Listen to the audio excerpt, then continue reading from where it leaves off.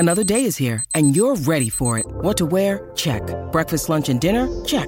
Planning for what's next and how to save for it? That's where Bank of America can help. For your financial to-dos, Bank of America has experts ready to help get you closer to your goals. Get started at one of our local financial centers or 24/7 in our mobile banking app. Find a location near you at bankofamerica.com/talktous. What would you like the power to do? Mobile banking requires downloading the app and is only available for select devices. Message and data rates may apply. Bank of America N.A., member FDIC. When you need mealtime inspiration, it's worth shopping Kroger, where you'll find over 30,000 mouth-watering choices that excite your inner foodie. And no matter what tasty choice you make, you'll enjoy our everyday low prices, plus extra ways to save, like digital coupons worth over $600 each week. You can also save up to $1 off per gallon at the pump with fuel points. More savings and more inspiring flavors make shopping Kroger worth it every time. Kroger, fresh for everyone. Fuel restrictions apply.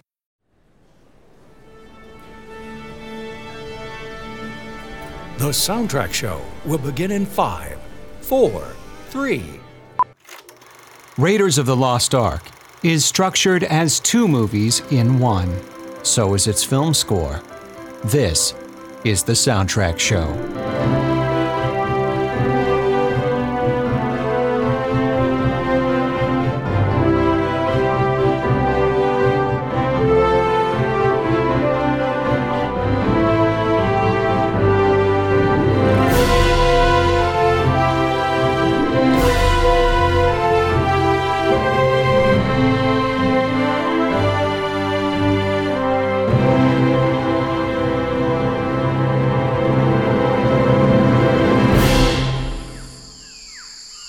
Welcome back to The Soundtrack Show. I'm your host, David W. Collins, and this episode continues our musical adventures with Raiders of the Lost Ark, a film from 1981 by Paramount Pictures, produced by George Lucas, directed by Steven Spielberg, with a film score by John Williams.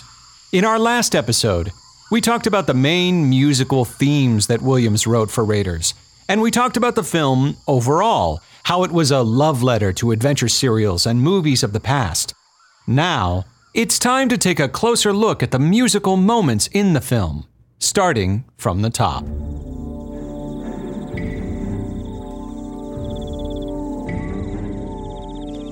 South America, 1936. What's so interesting about the beginning of Raiders is that it doesn't present itself with a huge fanfare. As we stated in the last episode, it's different than, say, Superman or Star Wars in this way. Instead of a huge, bold theme that sets the entire tone of the movie, Raiders drops us off in the jungle.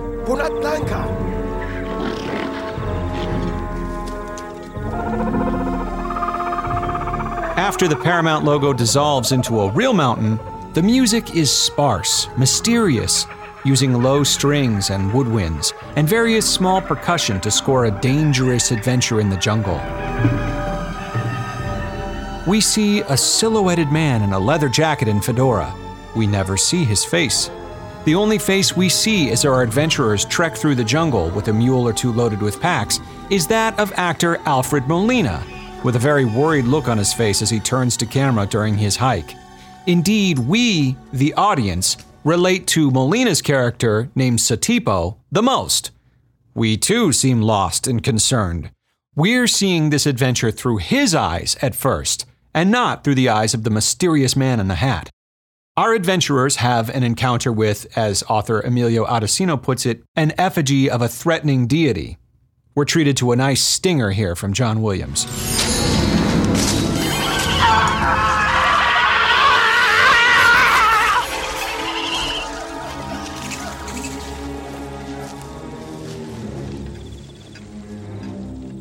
We find out that this troop is being tracked by Jovitos, a native tribe, and that the adventurers are in great danger. The Jovitos are near. Poison is still fresh, 3 days. They're following us. If they knew we were here, they would have killed us already. This is all we know when one of the men decides to pull a gun on the man in the hat. The man in the hat hears the pistol cock, busts out a bullwhip, and thwarts the assassination attempt. Williams accompanies this with muted trumpets followed by a menacing brass line.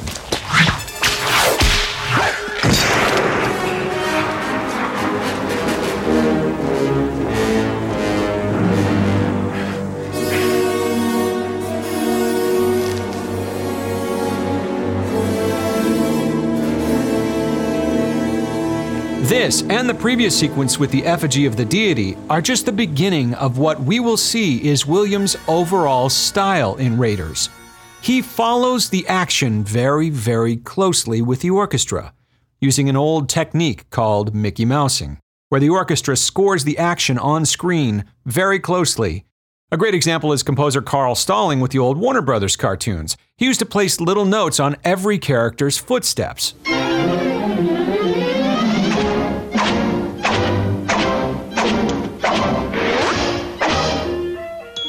That's a great example of Mickey Mousing, where the orchestra follows the action very closely. But back to Raiders. Here we are in the opening sequence of the movie. No big Raiders march, no heroic fanfare.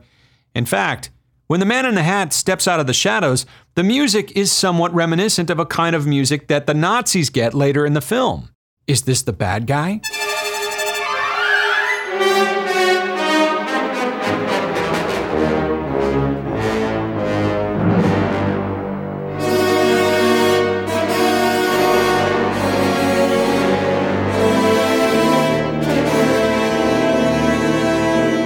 Here, we finally get a good look at the man in the hat for the first time, actor Harrison Ford.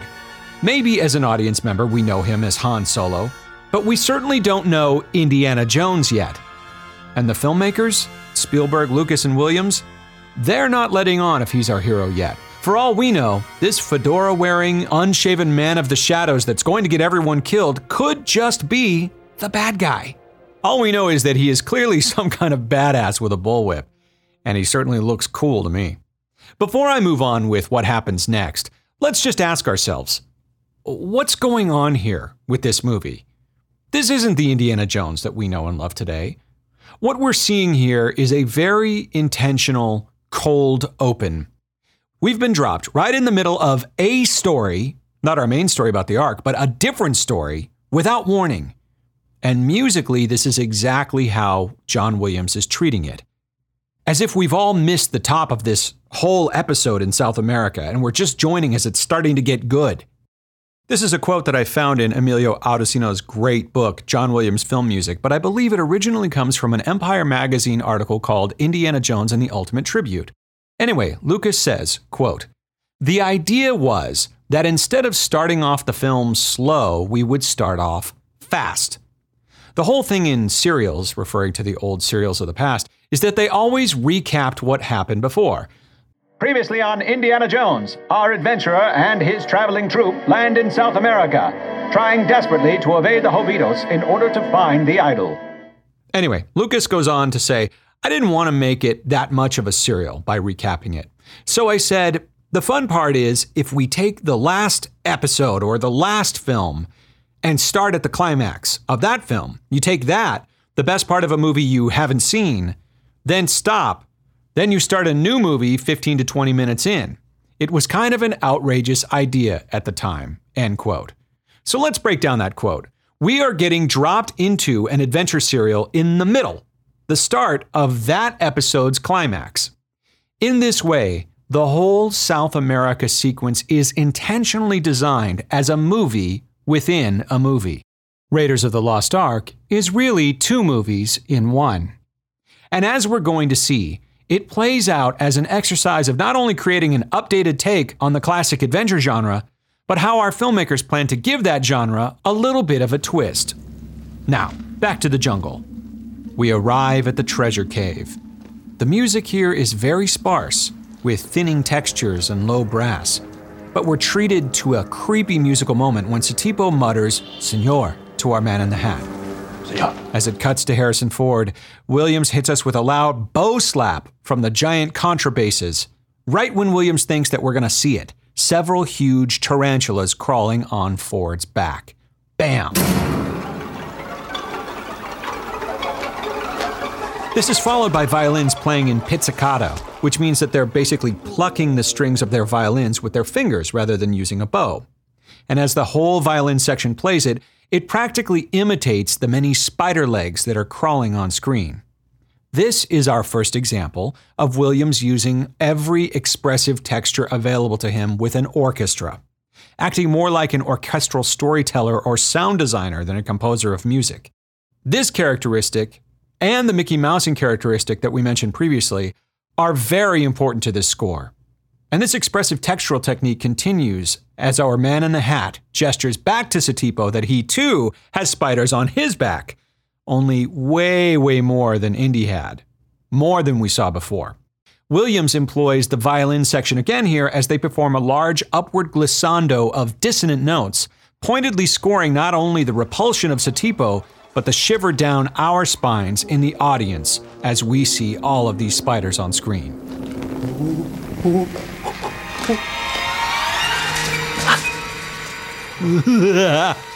Very effective. The Mickey Mousing continues as the man in the hat springs a light-based booby trap. Stop. Stay out of the light. Revealing the body of the less than successful adventurer who came into this cave before them.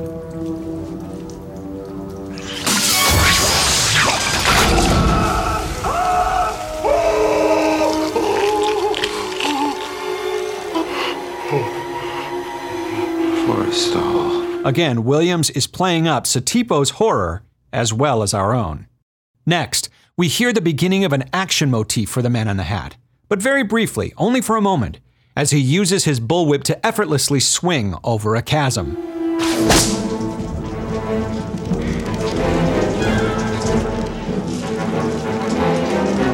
But then, when Satipo tries it, he falls short.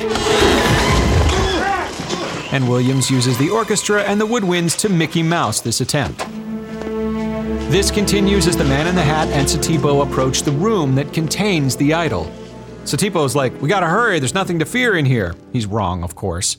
Then, as the Man in the Hat approaches the idol, stepping carefully, we start to hear an orchestral arpeggio. By the way, arpeggio really is just a fancy musical term for notes moving up and down in a sequence. Stay here.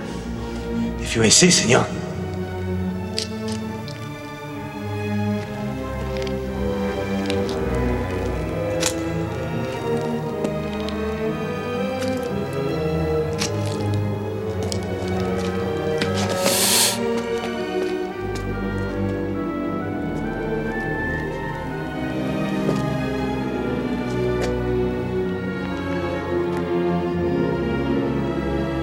This is wild to me because it's almost like this music is modernist mid-20th century concert music, a far cry from that feel-good Raiders march or the super lyrical love theme for Marion.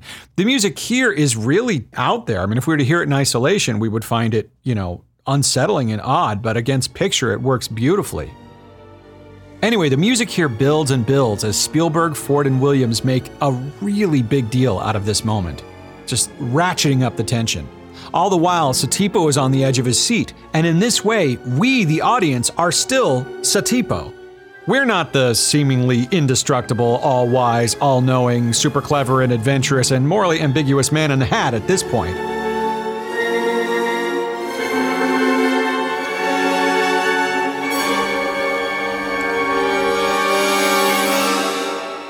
But all of that is about to change.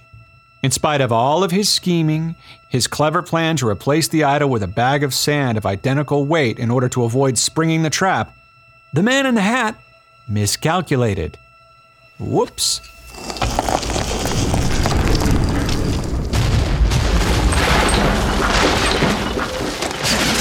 This is our first ultra-relatable moment with the Man in the Hat. He's human after all. He makes mistakes. And now all musical heck breaks loose. Now we're rooting for the Man in the Hat. The cave starts to crumble, and we know the rest. Satipo betrays him, a giant stone ball chases him out of the cave, and let me tell you something. John Williams and the London Symphony Orchestra, particularly the brass section, awaken like sleeping giants. Let's listen to the following action cue.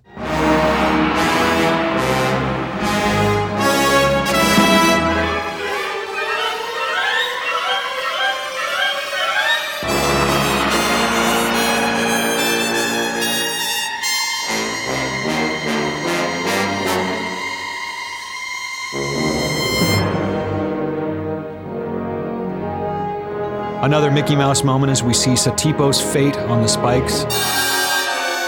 Ugh.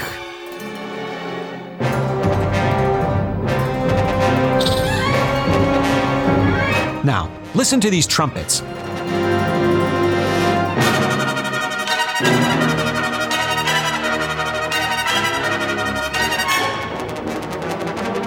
Those repeated notes.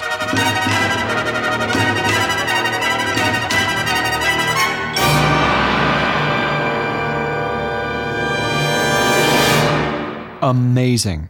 Not just the high brass, but the low brass as well, playing those 16th notes in rapid fire, almost machine gun succession. This is the LSO proving that they have the greatest brass section in the world. That lightning fast tonguing technique, which is how they play those same staccato notes in a sequence. Very difficult and expertly played, with a ton of confidence. And finally, after barely escaping the treasure cave, our hero makes it out alive. But unlike the unstoppable, almost superhuman adventurers of the past, those old serials like Don Winslow of the Navy, our new acquaintance, who we learned now is named Indiana Jones, has failed his quest. Now we're seeing the update to this serial genre, the Spielberg-Lucas twist. The idol is unceremoniously taken from him by his arch-nemesis, the French archaeologist Belloc.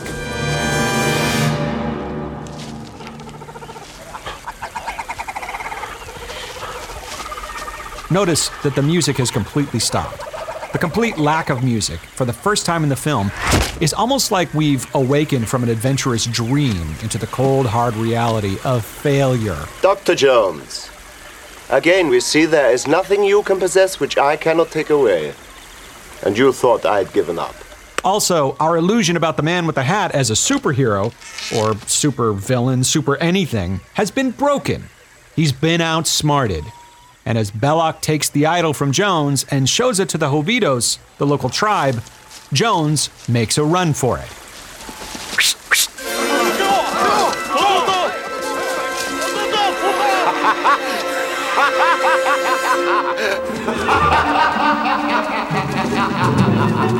Belloc's laughter echoes through the woods as Jones flees, and now we finally have a take on who's the bad guy. Aha! It's Belloc. That must make Jones, the mysterious man in the hat, our hero. The chase music emphasizes this. It's bouncy with pizzicato strings and mischievous high-pitched clarinets. It's not heroic, it's actually, dare I say it, kind of funny. Remember that arpeggio from the cave? Right before Jones tries to grab the idol? Well, we get it again, only over a shot of Jones running as fast as he can, scared out of his mind, towards his escape vehicle.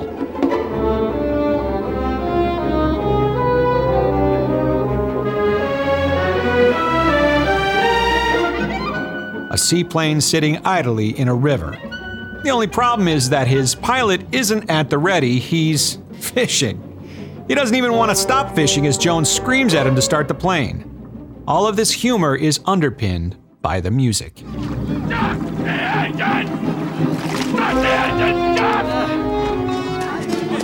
Finally, the plane starts and Indy grabs a vine and tries to swing a la Tarzan, another old-fashioned serial, toward the plane. As he does, we hear for the very first time the beginnings of the Raiders March. Yay! Only it goes a little sour.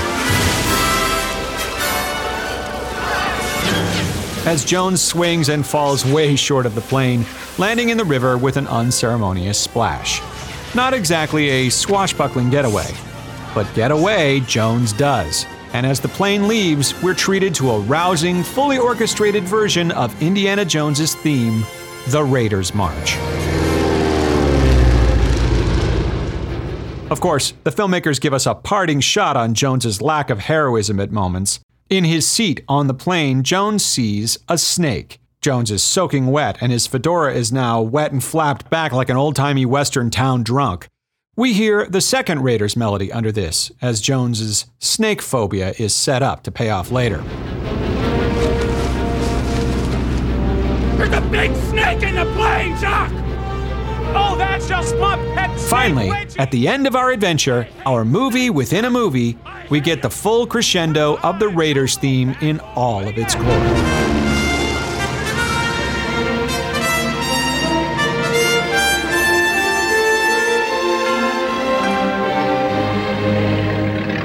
And with the use of bells and a quick orchestral texture change, we transition to an establishing shot of a university. Now, again, the reason we get the Raiders theme fully realized here is because this is who we're going to get with Indiana Jones. A less than perfect, stumbling, yet totally brave and likable hero. No need for the theme to evolve over time. This is who Indy is. This is the end of his last adventure, and now we're about to start the next episode, all about the Lost Ark. One last point on this whole starting in the middle thing, what they call in media res, cold open of Raiders of the Lost Ark. This South American opening, followed by an entire adventure about the Ark, means that Raiders of the Lost Ark is structured as an opening adventure followed by a bigger adventure. Okay, well, one is considerably bigger and much more dangerous than the other. The Ark is most of the movie, obviously. So it occurred to me that the melody of the Raiders March actually follows this structure to a T. The opening melody, the setback, losing the idol, but pushing to escape, and then flying away successfully. But we get the opening melody again. We get the second adventure in the story, even within the melody. Now we're going to look for the Ark. And then the setback, only an octave higher, set against an almost supernatural chord, the flat 2, a heightened, dangerous adventure, and then finally making it home safely. By presenting the hero twice in the melody, the Raiders March, like Raiders of the Lost Ark, gives us a musical sense, even in just this first movie, that we are witnessing the serial adventures of Indiana Jones. And now for a brief intermission. Hey, it's Kaylee Cuoco for Priceline. Ready to go to your happy place for a happy price? Well, why didn't you say so? Just download the Priceline app right now and save up to 60% on hotels. So whether it's Cousin Kevin's Kazoo Concert in Kansas City, go Kevin, or Becky's Bachelorette Bash in Bermuda, you never have to miss a trip ever again. So download the Priceline app today. Your savings are waiting. Go to your happy place for a happy price. Go to your happy price, Priceline. We return now to the soundtrack show.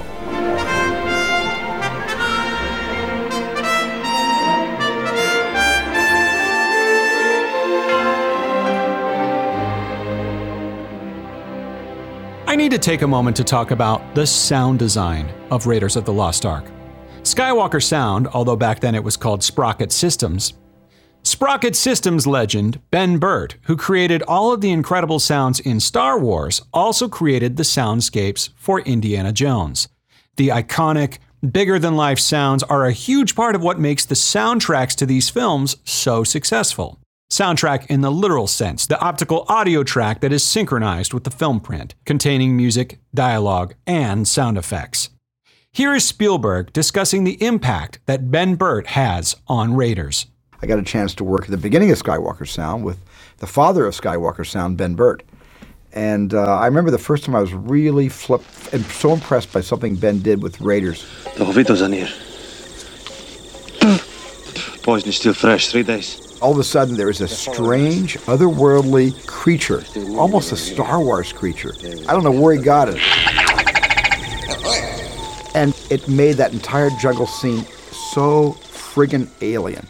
And when I first heard that, I said, this is going to be a great adventure. It's going to be a great adventure in sound. I had a long conversation with Steve over the phone about the nature of the whole film. You'll come back here for the chair. I think I said to him something about the fact, well, does the hero's hat stay on all the time? And he said, yes, it does. And then I understood what kind of movie we were making. You know, if the hat never comes off, even in a fist fight, then we're in that realm of the classic Saturday afternoon adventure movie. Here's a clip of Ben Burtt discussing the sounds of Indy's bullwhip and his pistol. We knew that Indy had a whip. And of course, we could have pulled the whip sounds from a library, since obviously there's been whips recorded in the past. But no, we wanted to do it ourselves. Actually, what happened was that Gary Summers, who was recording sound effects with me, spent the day on the set, and the result of that was that Harrison had some time and came over to our editing room, and Gary and Harrison stood out back in the parking lot, and Harrison tried to show Gary how to crack the whip. It was a little too noisy to record it, so later I took Gary Summers out to quiet locations, and Gary did a lot of cracking of the whip, and we did it in different environments, in the trees, out in the middle of the field. And we built up a library of whip cracks, which was the basis for Indy's sound.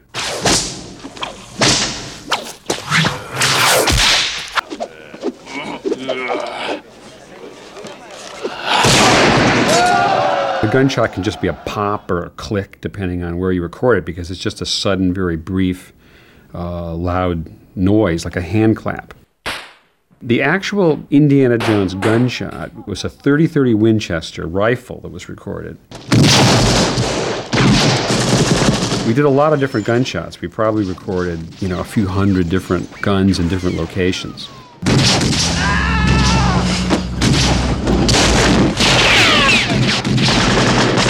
The giant boulder was a tricky sound to invent because it had to have weight, but it also had to accelerate and move very fast, and finding something that big and getting it to move fast was hard. We were coming back from the location, and we were on a steep hill, and we were in this little Honda Civic station wagon on a gravel road on this mountain, and we were just coasting down the hill without the motor running, and we realized that the car sounded really interesting.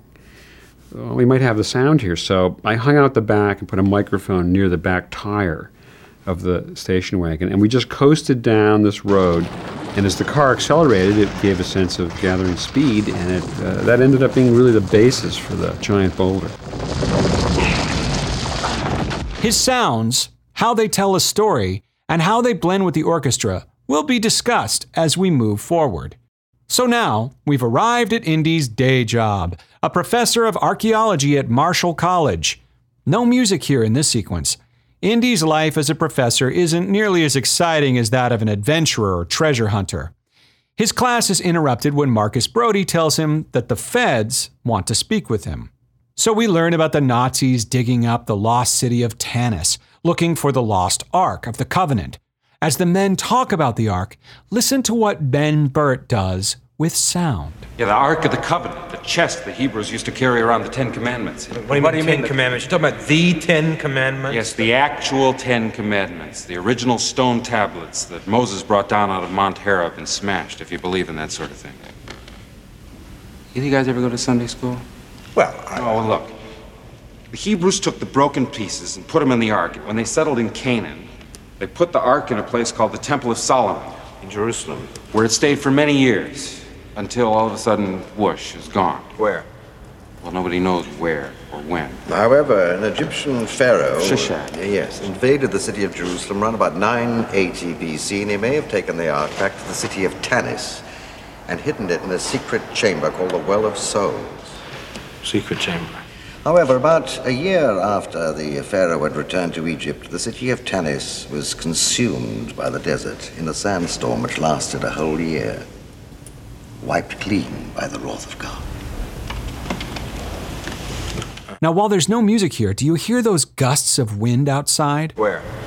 Well, nobody knows where or when. However, an Egyptian pharaoh... Shishak. Yes, invaded the city of Jerusalem around about 980 BC, and he may have taken the Ark back to the city of Tanis. Now, for our purposes, I need to explain here that when film sound is recorded, it's recorded as cleanly as possible. Ambient noise or any noise is added in by sound editors later. This is for practical reasons. For example, you have to translate the movie into a bunch of different languages, so anything you want in the audio track is done separately. So dialogue is captured very cleanly. In other words, this is not just random wind that happened on the set of this movie. This was added intentionally as an artistic choice. The wind gust, like the music cue that we're about to get, is a storytelling device, and we're going to hear it throughout the film. The Ark is supernatural, very powerful, a relic of God, and the mention of it, along with this eerie gust of wind, is unsettling and foreshadows what's yet to come. As Indy shows a picture of the Ark in an old textbook with rays, the power of God, coming out of the Ark's theme is heard for the first time.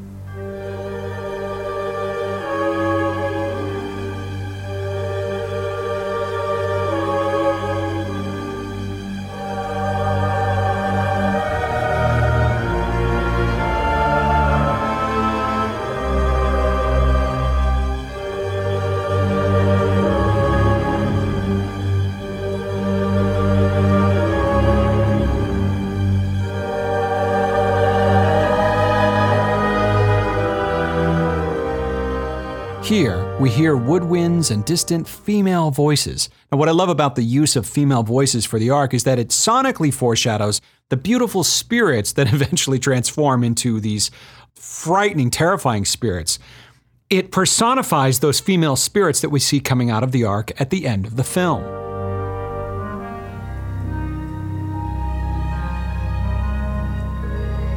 Now, as we move to Indy's house, we hear a somber version of the Raiders' March, further cementing to us that this is Indy's theme. As Marcus and Indy talk, Indy brings up Marion Ravenwood, and we hear, for the first time, Marion's theme.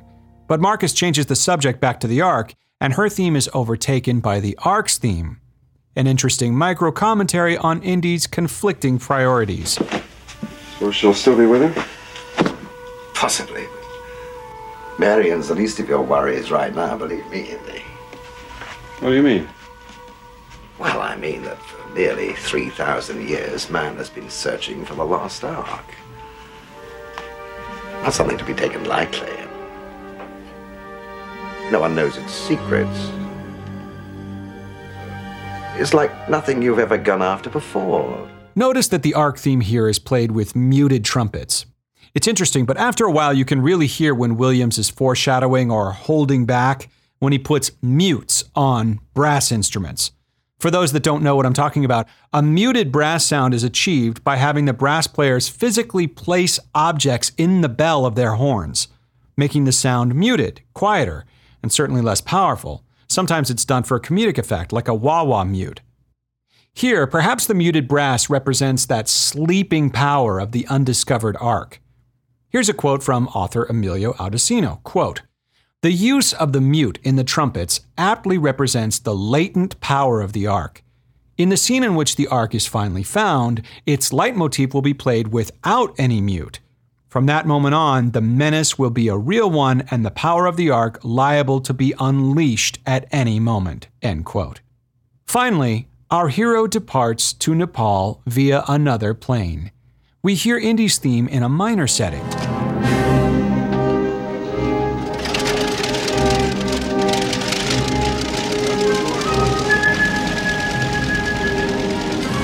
Again, Dr. Jones.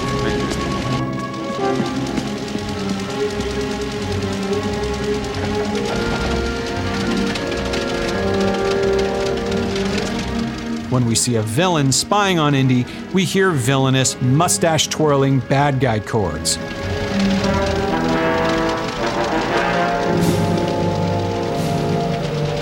Finally, we're treated to our first map sequence.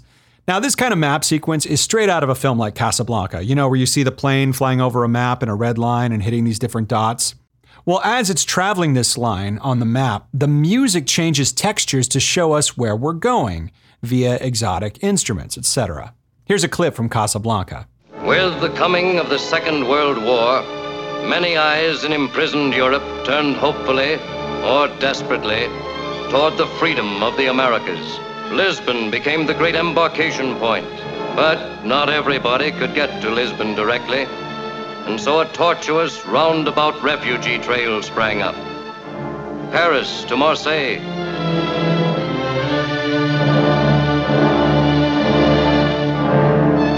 across the Mediterranean to Oran,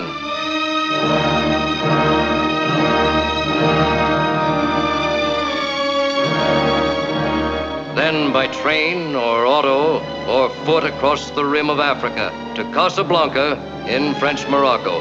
Here, the fortunate ones, through money or influence or luck, might obtain exit visas and scurry to Lisbon, and from Lisbon to the New World. But the others, wait in Casablanca, and wait, and wait, and wait. Also, part of the fun of this thing has been to describe the locations of where the films were taking place, and I always loved the maps that Stephen had, where the plane flew from Bangkok over here to this place, next place, and we would do, as you would have done in the 1930s at Warner Brothers. The music flies over Cairo and becomes Egyptian, and then flies over someplace else and changes into the national character of wherever we are, in the way that you would have done a travelogue or a kind of documentary on these various areas. Again, it's a kind of fun that you wouldn't do that seriously in a film really anymore. But I think it was part of Stephen's idea to adopt this comic book with a capital C and B, joyous way of tapping into the nostalgia of the way these things used to be done cinematically. The same is true with Raiders. We start with another statement of Indy's theme in an adventurous minor setting. But as we approach Nepal, we hear the sound of an exotic gong, and the string section plays in almost cliched parallel fourths and fifths, a classic Hollywood shorthand for arriving in a distant eastern land.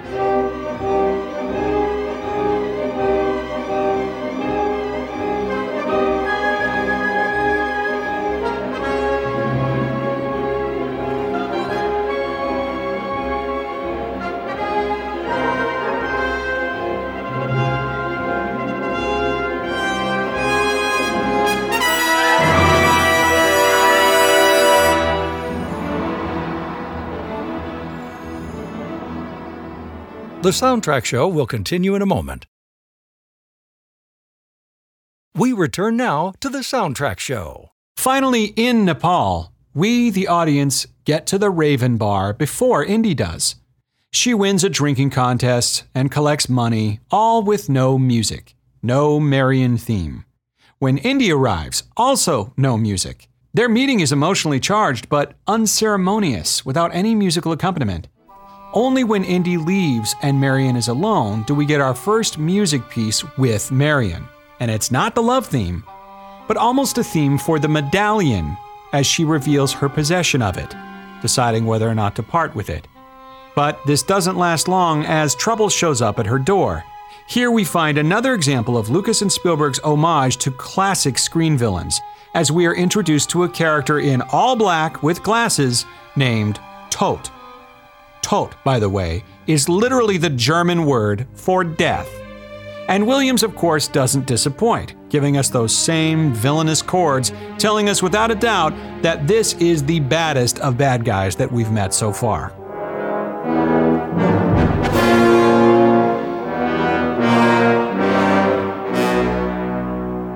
Actor Ronald Lacey is almost doing his best Peter Lorre impression from the film noir classic The Maltese Falcon and others. See, Mr. Spade, I'm trying to recover ornament that, shall we say, has been mislaid. Uh-huh. I thought and hoped you could assist me. The ornament is a statuette. Black figure of a bird. I am prepared to pay on behalf of the figure's rightful owner the sum of $5,000 for its recovery. I am prepared to promise that, what is the phrase? No questions will be asked. Good evening, Fräulein. The bar is closed. We are not thirsty. What do you want?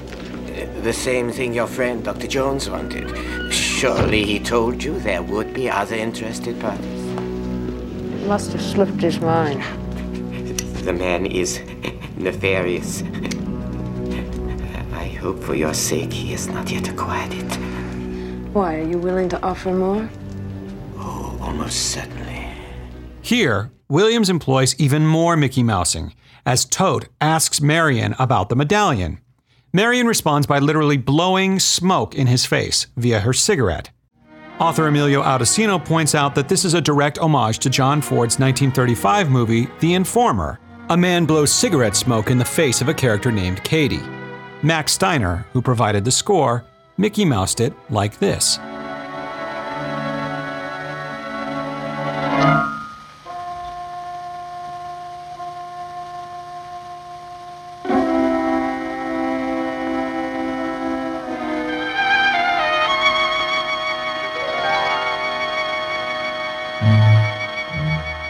Of course, in Raiders, it's Marion blowing smoke at Toad.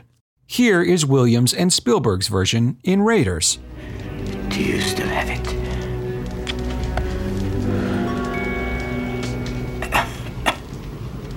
No. But I know where it is. The music grows ominous as Tote responds by threatening with a red-hot poker, which gets removed by Jones's bullwhip. Yes, I know you will.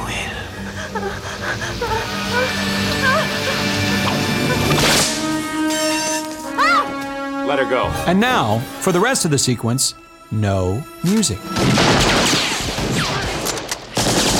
It's all left to Ben Burt to tell the story, and tell it he does.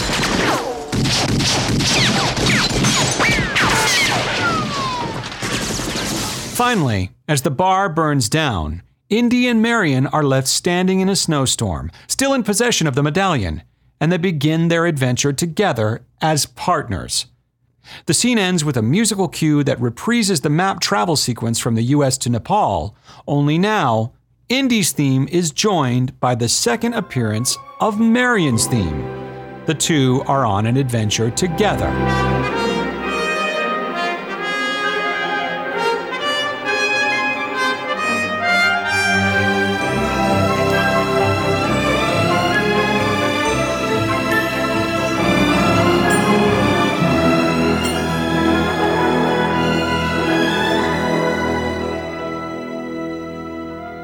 And as they make their way to Cairo, Egypt, the music modulates into a more exotic, chromatic scale, almost like a double harmonic minor, starting cleverly on the third of her melody, which then becomes the root for this new scale. If we're here,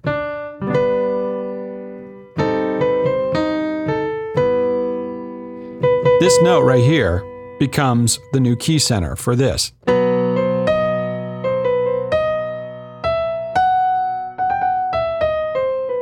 I can't stress enough the excellent work that author Emilio Adesino has done in his book, which, by the way, is the only book solely dedicated to John Williams, his life, and his music that's ever been published, called John Williams Film Music. Check it out if you get a chance. It's available on Amazon.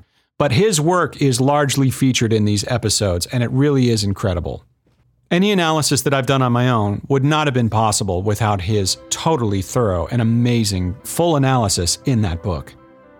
On our next episode, our adventures in Cairo will begin. As always, I love hearing your feedback. For questions or comments, you can email me at soundtrackshowpodcast@gmail.com. Or please follow us on social media, on Facebook or Instagram at SoundtrackShowHSW, or on Twitter at SoundtrackHSW. I'm also on Twitter and Instagram at David W. Collins. Thank you.